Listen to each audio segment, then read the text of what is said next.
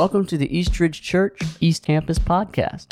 We bring to you the message portion of our Sunday services in a convenient podcast form. You can listen on your way to work, during your lunch break, or even during your workouts. We want to put tools in your pocket to help you throughout the week. If you would like to find out who we are or what we are about, please visit us at eastridge.church. All right, let's go.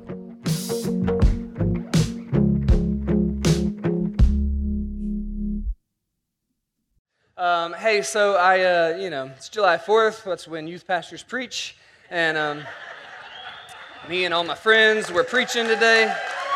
Yeah, cool. So, in all honesty, I had another sermon I was working on for today, and we were at camp last week, and had a lot of other sermons I was preaching last week, and my plans got changed of what sermon I was going to preach today because I had preached this sermon at camp. If you've been to camp, sorry, you're going to hear this again. But Stephanie Akiyama was there, and she was asking me about, and I said something about I was preaching today, and she was like, "You're preaching again on Sunday?" And I was like, "Yeah, and I'm writing this one." It was out of Thessalonians, and she was like, "Look, just preach this one from camp." And she kind of talked me into it. And I will say, just a little disclaimer, the truths in this message are heavy and absolutely necessary. And I do believe that if middle schoolers are mature enough for it, you guys probably are as well. They heard it last week, and so I'm going to preach it for you guys this week as well, this morning. So let's pray together, and then we'll jump into Matthew 27 if you have a Bible. Lord, we love you, and thank you so much that you loved us first. You love us far more and far better, far more perfectly and completely than we love you. And God, the depth of your love for us, to put your own Son on the cross, to be crushed under the weight of sin and your wrath, it is beyond us. And I just pray this morning that you would help me to communicate that well and help us all to see it truly and clearly, what it means that you crushed your Son for our salvation. Help us. We need that, God. There's no way for us to see this without you helping us see it and understand it. Thank you in Jesus' name. Amen. Matthew 27, if you guys have a Bible with you. Throughout the Bible, we see this symbolism. The Bible is so full of symbolism, whether it's numbers or names or just imagery that we get kind of over and over and over again throughout Scripture. And one of those images that we just kind of see run throughout the history of God's people and in the Scriptures is light.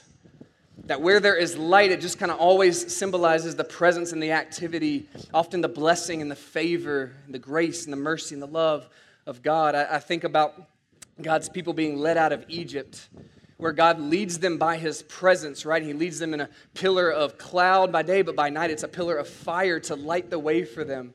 There was this incredible glory of God going before the Israelite people. And then as they get into the desert, we see Moses as he goes and speaks to God. Even though he can't see God perfectly face to face, that God would envelop himself in a cloud every time Moses would go and speak with God and come down or come out of the tent of meeting and see the people again, his face would just be glowing with the brightness and the glory and the radiance of God's presence.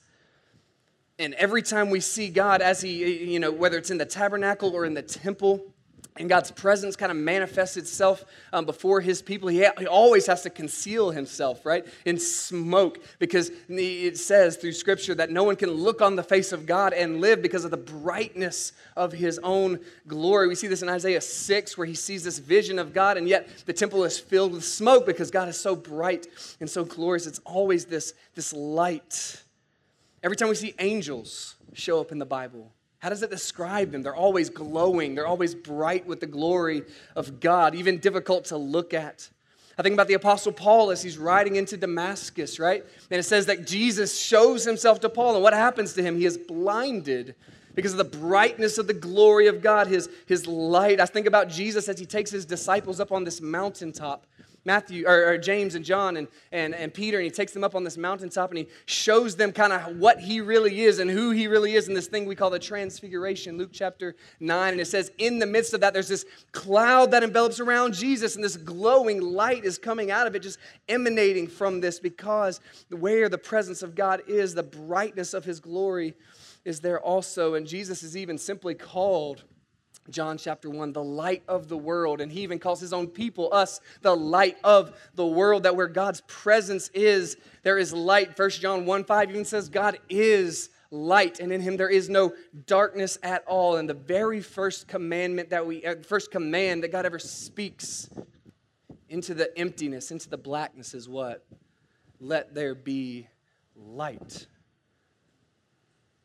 Light always symbolizes the presence and the favor and the blessing of God in this world. And so it is no wonder that in Matthew chapter 27, starting verse 45,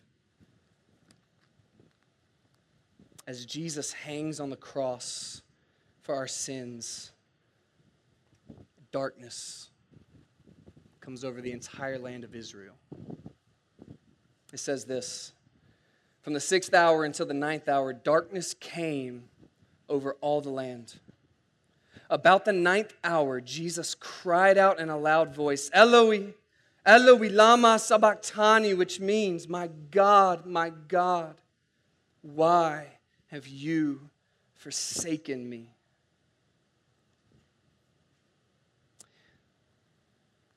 The Jews celebrated the Passover during the full moon every single year. And some have kind of looked at this story and thought, well, maybe the darkness that is covering this land is due to a solar eclipse. But the fact that the Jews celebrated the Passover during a full moon rules that out. You cannot have a solar eclipse during a full moon. It's impossible. You can only have a solar eclipse during no moon, because the moon's on the same side, right? And so that's not what's going on here. It's not a solar eclipse. It's not the moon passing in front of the sun. Instead, this is, by the hand of God, a darkness that causes midday. He said it was the 6th to the 9th hour. That was 12 p.m. to 3 p.m. The middle of the day, the brightest part of the day, becomes midnight in this moment as God the Father turns away from the Son of his that now sits upon the cross, and the sins that sit upon his shoulders. As the Son turns away from the earth, so the Father turns away from his Son in this moment. It's a physical darkness that God gives as a symbol to everyone who would be watching and everyone who would read this later, all of us, to understand that what was happening in this moment was the darkest, worst, most horrible, dreadful hour in the history of mankind. The Son of God, innocent of all sin, suffering and dying under the weight of our sins and the wrath of God. We have to understand that, and this is the lowest moment in Jesus' sufferings, he had already endured a lifetime of ridicule. I mean, we kind of can read through the scriptures and see some of the things that he dealt with. He had already endured a life of contempt from his neighbors and brothers who didn't listen to him, who wrote him off, who rejected him. Probably even grew up being bullied, being picked on for the fact that he didn't have a legitimate father in this world. So you can imagine living in the culture that he lived in, everyone knowing that Mary had gotten pregnant before she was ever married to Joseph.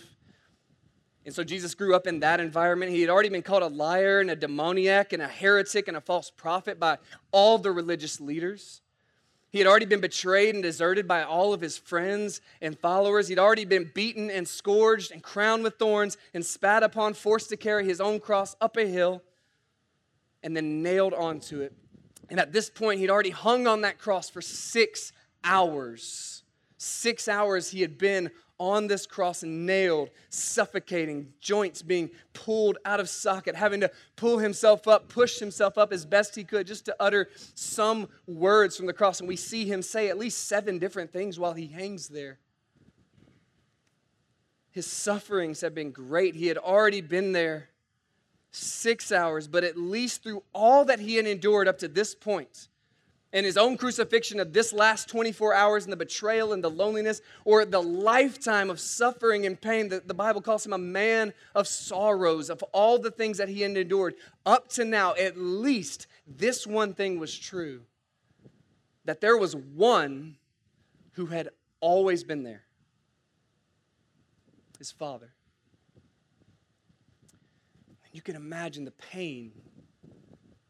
I mean, it's one kind of pain to go through the things that Jesus had been through. It's one kind of pain, obviously, to be nailed onto a cross. It is an entirely different kind of pain to know that the one that you love most and who loves you most has now left you and turned away, forsaken on this cross. And we have to understand, this is his Father.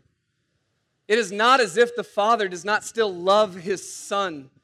And God has made it clear, Jesus has made it clear, the scripture writers, the gospel writers have made it clear throughout Matthew, Mark, Luke, and John that the Father dearly loves his Son. And the Son dearly loves his Father. We see Jesus, the boy, early on at the beginning of his life, when he's 12 years old in the temple. His parents take him to the temple. They leave. They're missing Jesus. They have to come back, and they find him in the temple. And they ask him, what are you doing? Why are you still here? And what's going on? And what does Jesus say? He says to them, don't you know I had to be where my Father is? I had to be about his business. I had to be doing his will here. Right? And then we see Jesus get baptized in Luke chapter 3. Where Jesus is baptized, and what does it say? As soon as he comes out of the water, this light shines and a voice from heaven, and a dove descends onto Jesus, and we hear this voice say what? This is my Son, whom I love, and with whom I am well pleased. In that transfiguration in Luke chapter 9, again, that cloud envelops Jesus, and we kind of see him in his glory with Moses and Elijah. And then God speaks from heaven, and he doesn't even reference, you guys get this? When the transfiguration happens, God doesn't even reference Moses or Elijah there. These are the heroes of the faith of the Jews. He didn't even reference that they're there. He writes them off, and he's like, this is my Son.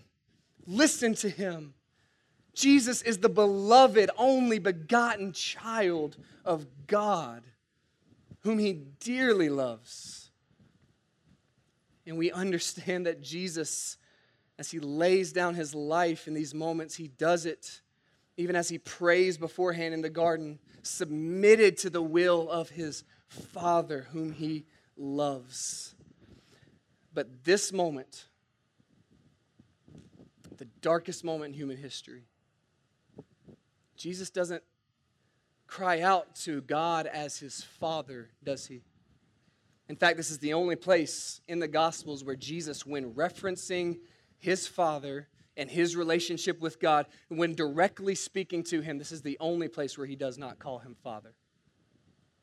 Because in this moment, he knows the truth that God cannot treat him now as kind and merciful and loving Father, but only as holy, righteous judge. That's the only thing left. And so the Father does the hardest thing that anyone has ever had to do. He does not spare his own Son. And for God, who is love and is therefore capable of the maximum amount of love, for him to turn away and not treat his Son with the love he would so desperately want to treat his Son with, it has to be the hardest thing that anyone has ever done. And for the Son to stay there, you got to imagine that Jesus would certainly want to cry out, Father, help me. Father, save me. Father, take me down. Take me off of this cross and just beg and plead for the mercy and the favor and the love and the light of God again, for that voice again to descend from heaven and say, no, we're not killing him today. This is my Son with whom I am well pleased. You can imagine that Jesus, certainly in his humanity, would have desperately longed for those words right now. But he gets only silence, only darkness. My God, why have you forsaken me? What does it mean that Jesus was forsaken? Well, the first thing it means is that Jesus, or the reason he uttered those words, if you read Psalm 22 begins with these words, my God, why have you forsaken me? King David writes this in Psalm 22, and Psalm 22 is a very clear and specific prophecy about the exact events that are unfolding in this moment. about a suffering man who is pierced, who is crushed, who is surrounded, he says, by evil and wicked men who are dividing his clothes amongst themselves. He says, I cry out to you in the day in Psalm 22. And then he says, I cry out to you at night. Darkness covers the land. And so when Jesus cries out, my God, why have you forsaken me? Surely the Jewish people around there who understood and knew the scriptures would hear those words and believe and understand. He is saying the words from Psalm 22. And when a rabbi would say the first line of a prophecy, what they were doing, what they were teaching was, this prophecy is being fulfilled. This is happening now. So that's the first reason Jesus says this. But the second reason he says, my God, why have you forsaken me? Is because the Father is forsaking him in this moment. Now listen, I want to be clear. This does not mean that in this moment on the cross that the Father stops being the Father or Jesus stops being the Son. The Trinity is not broken here. Some would teach that, and that's wrong. The Trinity is never broken. God never stops being the Father of Jesus. Jesus never stops being the Son of God. But again, in this moment, what is happening is that the Father has to turn away. The word forsaken means to leave alone. He has to turn away his fatherly kindness to him, all the love that he has for his child, and he has to decide in this moment to not come and rescue, to not save, to not bring down, to not give him the mercy he would want to show him, and instead to only give him the heavy hand of his wrath on the cross. Kenan was so right when he said a minute ago while we were taking communion that just thinking about how patient God is with us and how he doesn't punish us for our sins. And that is so true if we are in Christ. But you know why that's true? Because he punished Jesus for our sins. That's why this is true. You do understand your sins, do not miss this, please. Your sins will be punished. God has never left one sin unpunished, and he never will leave one sin unpunished. Romans 3, the paragraph 21 through 26, maybe the most important paragraph in the Bible in Romans chapter 3, where Paul explains to us that God is righteous. And because God is righteous, God cannot leave sin unpunished. He can't do it. God would not be righteous. He would not be good or holy if he ever left a sin unpunished. And so therefore, there's only two options for us. Your sins will be punished either on you or on Jesus. Through faith in him, our sins are punished on him. Crushed, Isaiah 53 says, for our iniquities. Actually, I want to read this. He says this, Isaiah 53, "For surely he took up our infirmities and carried our sorrows. Yet we considered him stricken by God, smitten by him, and afflicted." He says, "But he was pierced for our transgressions. He was crushed for our iniquities. The punishment that brought us peace was upon him, and by his wounds we are healed." We all like sheep have gone astray. Each of us has turned to his own way, and the Lord has laid on him the iniquity of us all. Your sins have to be punished. God would not be righteous if they weren't. And we have the grace of understanding that through faith in our Lord Jesus Christ, that our sins are not punished on us, but on him who was forsaken in this moment.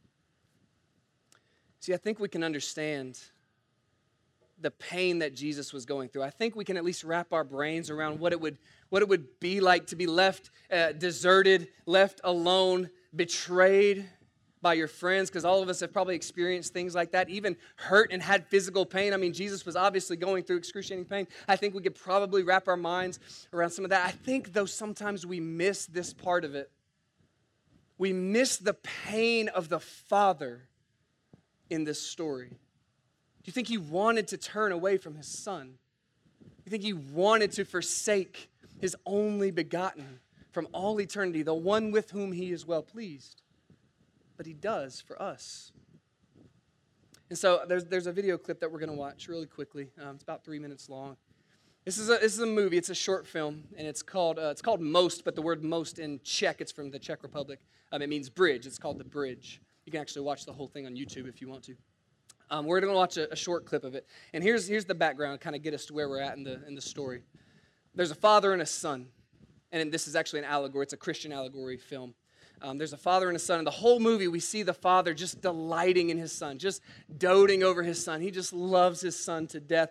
The son loves the father, and they do everything together. They spend all their time together. They go everywhere together. They laugh together and play together and tell jokes, and it's just this beautiful story the whole time of the father and the son. Well, one day, the father takes his son to work with him, and the dad is a bridge operator. He's a train bridge operator, so he lifts up the bridge so boats can go under, and he puts down the bridge so trains can go over it. And while the son is there with him, the boat comes and he has to lift the bridge up, but there was a train scheduled for much later in the day that comes very early. And while the train bridge is up, the train begins to come, and the son sees the train coming and knows, we have to put this bridge down, and my dad doesn't see it, or this train's going to crash, and everybody on board will be hurt or die, right? So the son, as he sees the train coming, he begins to yell for his father. Now, there are subtitles. You're going to have to read a little bit because it's from the Czech Republic. So but let's just watch this. I want you to, as we watch this, I want you to notice the choice and the anguish of the father as he does what must be done in this moment, okay? Let's watch this. Tati, vlaky nemoc brzo!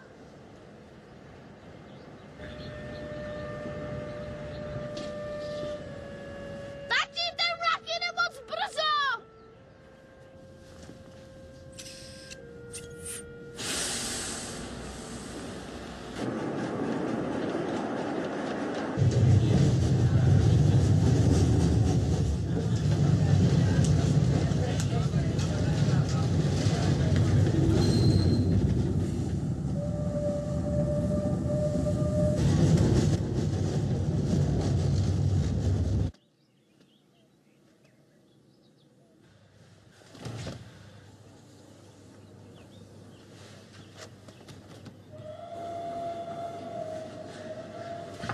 Láďo! Láďo! Láďo!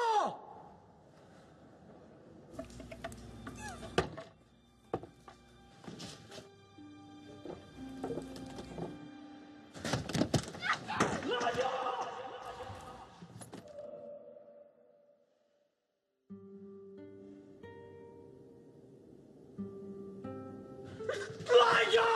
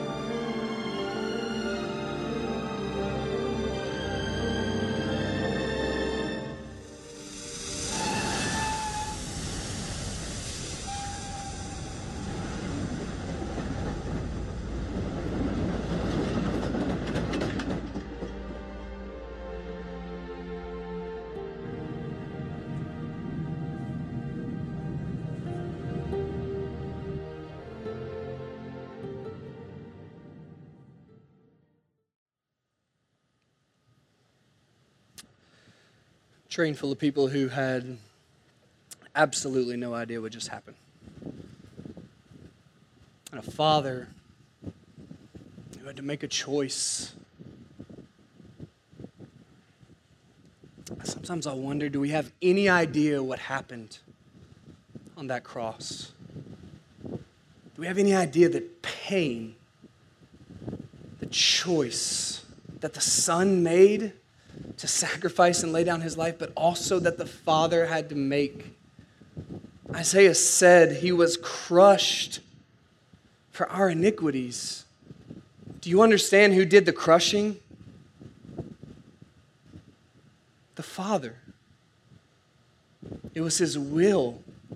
And Jesus prays in the Garden of Gethsemane, which, by the way, Gethsemane means to crush. And he prays in that garden, Father, not my will, but yours be done. What was the will of the Father? It was to raise the hammer of his own wrath against his own Son and to decide in this moment that I will crush my Son for your sins.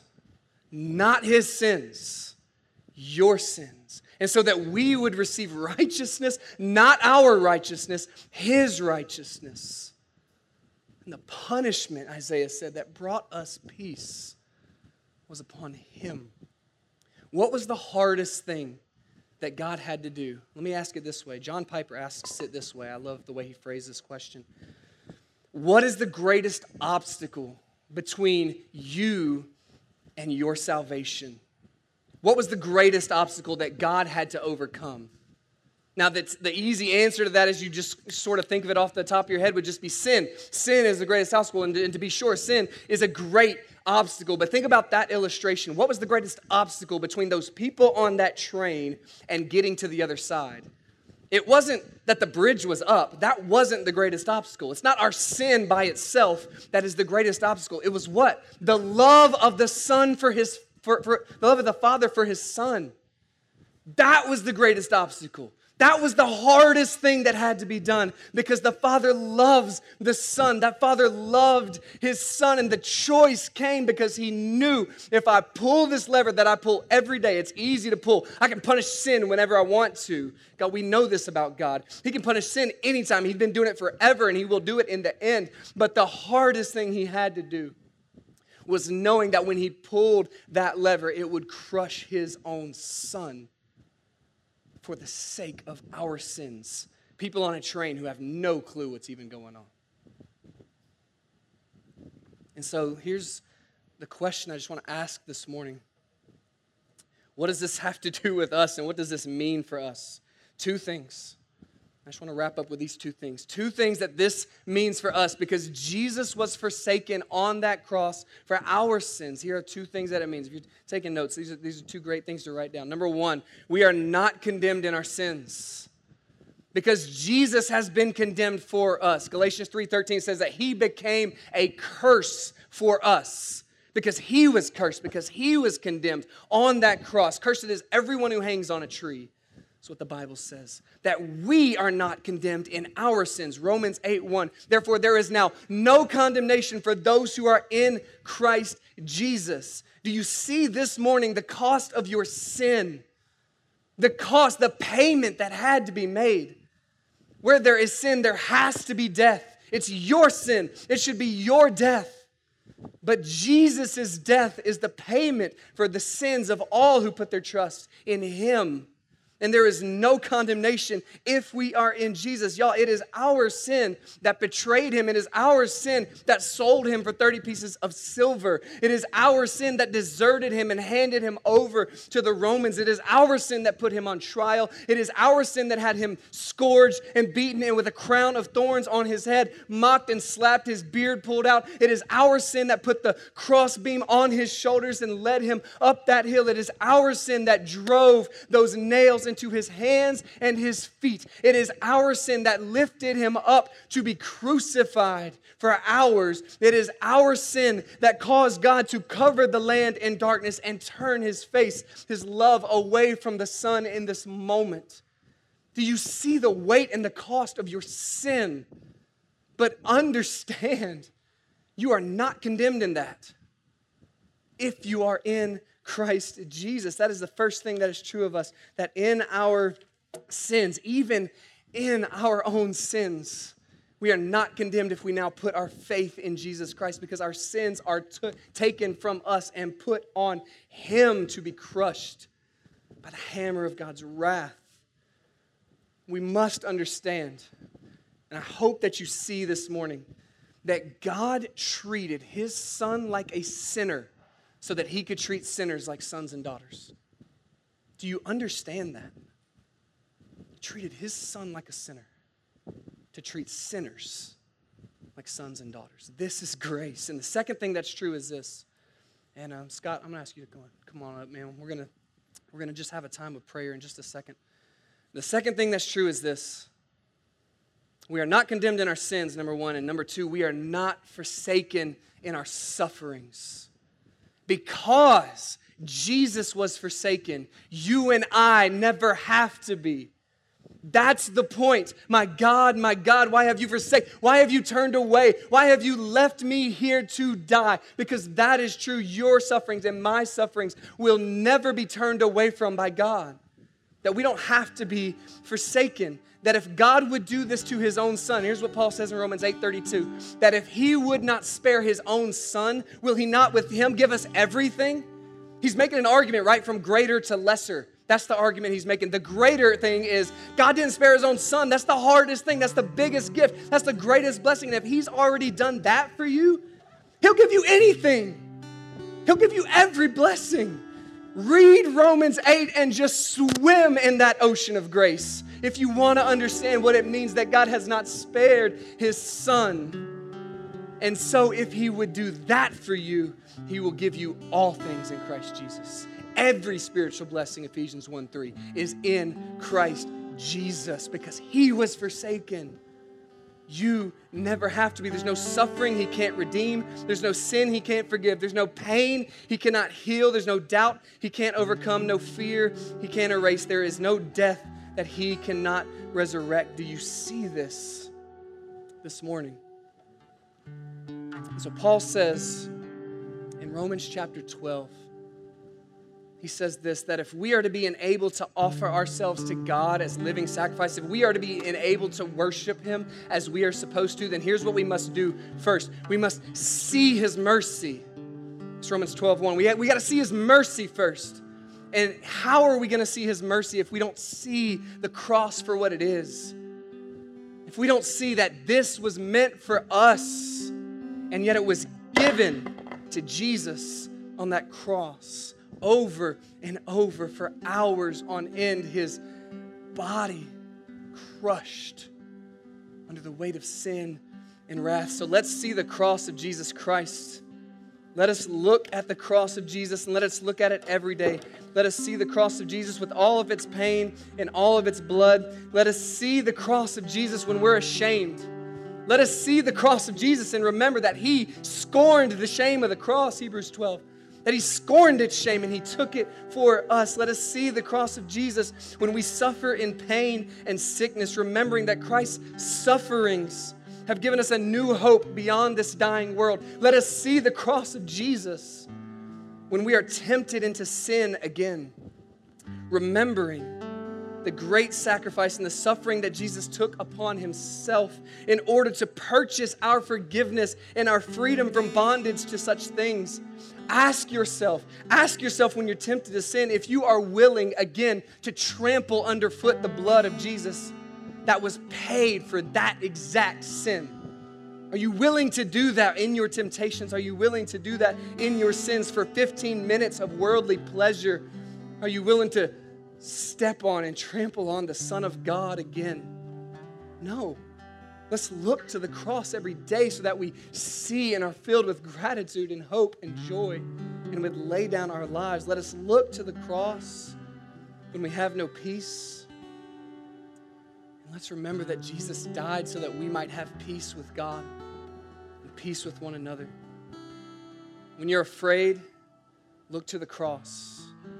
Look to the cross, knowing that fear is only for those who will be punished by God. And if we are in Christ, we will never be punished by God. And John says fear is all about punishment, but perfect love casts out all fear. We have no fear of punishment because Jesus took it for us. Your punishment and mine. And when you feel alone, when you feel all alone in this world, look to the cross and remember that it was Jesus who bore the forsakenness of God all alone in the universe for your sins and for mine, so that you and I would never be alone. Ever. You are not alone. Do you guys hear me on this? You are not alone. You are not forsaken, and that's because He was in these hours. Guys, let's see the cross. Let's see Him there. Let's see Him forsaken. Let's see Him condemned and cursed under our sins and the wrath of God for us. And let us forsake our sins because of the one who was forsaken for them. Let's lay down our lives in holiness. And so here's what I want to do. As Scott just plays a little bit, we're just going to pray together. I want you to bow your heads. Just go ahead and bow your heads right there where you're at with me this morning.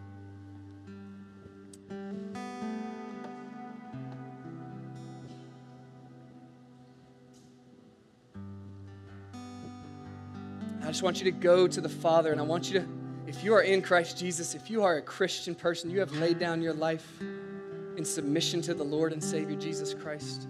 I want you to boldly just say in your heart as you talk to God this morning, I want you to say, Father. Call Him Father and understand that you can call Him Father because Jesus submitted to Him as God, as judge. And I just want you to lay down right now, just lay down your sins before Him. Lay down your suffering before Him. And know that you are not condemned in your sins and you are not forsaken in your sufferings. Because Jesus was both. So just go to Him. Just pray to Him right now.